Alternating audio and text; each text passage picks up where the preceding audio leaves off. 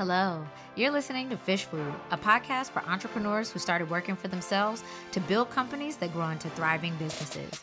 Here, we provide bite-sized accounting and entrepreneurship advice in 20 minutes or less. I'm your host, Keela Hill-Trawick, and whether you're acting as your own accountant or looking for a new one, this podcast is for you. Welcome to the show.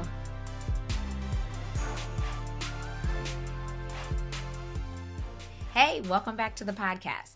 Before I get started on today's topic, I want to say that today is not S-Corp 101. We did a podcast about that, and we'll link that in the show notes so that you can go back and listen to that one first. If you've got questions about how an S-Corp election works, when you should start thinking about it, and how it saves you in taxes, go listen to that one and then come back and listen to this. Today, let's consider this S-Corp Election 201. I really want to talk about how choosing an S-Corp affects you, what things you need to think about, and why it's not the best choice for everyone. Most of what we're going to talk about today is the administrative burden of setting up an S-Corp. So let's start with the legalities, right? So one, an S-Corp election from the federal standpoint is a Form 2553 that your tax preparer or accountant can file for you. But every state treats S-Corps differently. So you want to make sure that you've got legal advice, legal support around what that means for how your business is treated in your state and whether you need to register it differently. For example, some states treat an S-Corp like a corporation. Other states treat it like a pass-through where you don't have to do anything different, but it's up to you to know what the rule is. So that's the first step. You may need some legal assistance in order to make sure that the S-Corp is the best election for you. The second thing to think about is that an S-Corp owner must pay themselves a reasonable salary.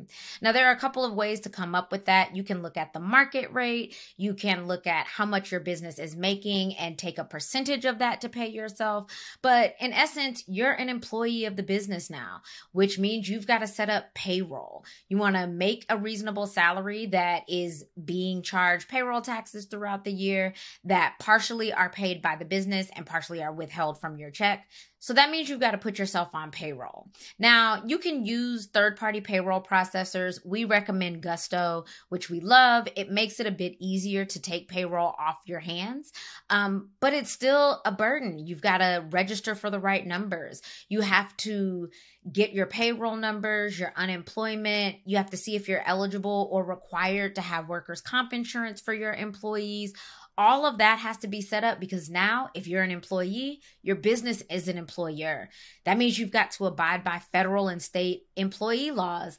And that can be quite a bit to keep up with, especially if you're a small business that doesn't have HR support. Electing to be treated as an S-Corp also creates limits for you. So for example, the amount that you can contribute to your retirement account is now based on your wages and not just how much your business makes. And so if you've been making a huge profit and at tax time electing to allot a good portion of that towards your retirement, know that now you're going to be limited by how much you pay yourself as part of that reasonable salary that we talked about. It also affects qualified business income, which is a deduction. Almost think of it like a standard deduction that you are allowed to take as a percentage of your business's overall profit or wages. So again, that reasonable salary that you set for yourself is going to help to institute the limits to which you can contribute to your retirement account or take that QBI deduction. Finally, keep in mind that as a more than 2% shareholder, there are certain ways that expenses have to be treated.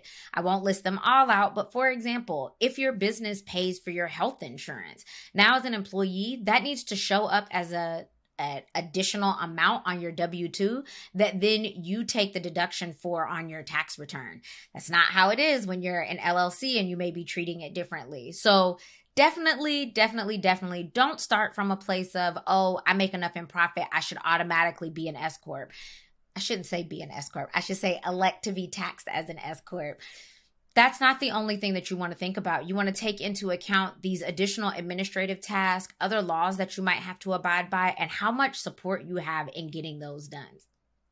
We'd love to be able to support you. Check out our services at littlefishaccounting.com/services, where you can see things like our tax prep suite, where we will not only estimate and pay your quarterly taxes and file your annual return, we'll also provide guidance and resources on things like S-Corp tax elections, how it will impact you individually for your business, and when you should start thinking about taking that leap. Thanks for listening. Thank you for joining us today. If you like what you heard, I've got good news for you. We're supporting you all over the internet. Check out our Instagram at littlefishaccounting or our website, littlefishaccounting.com, for guidance, resources, and ways to work with us.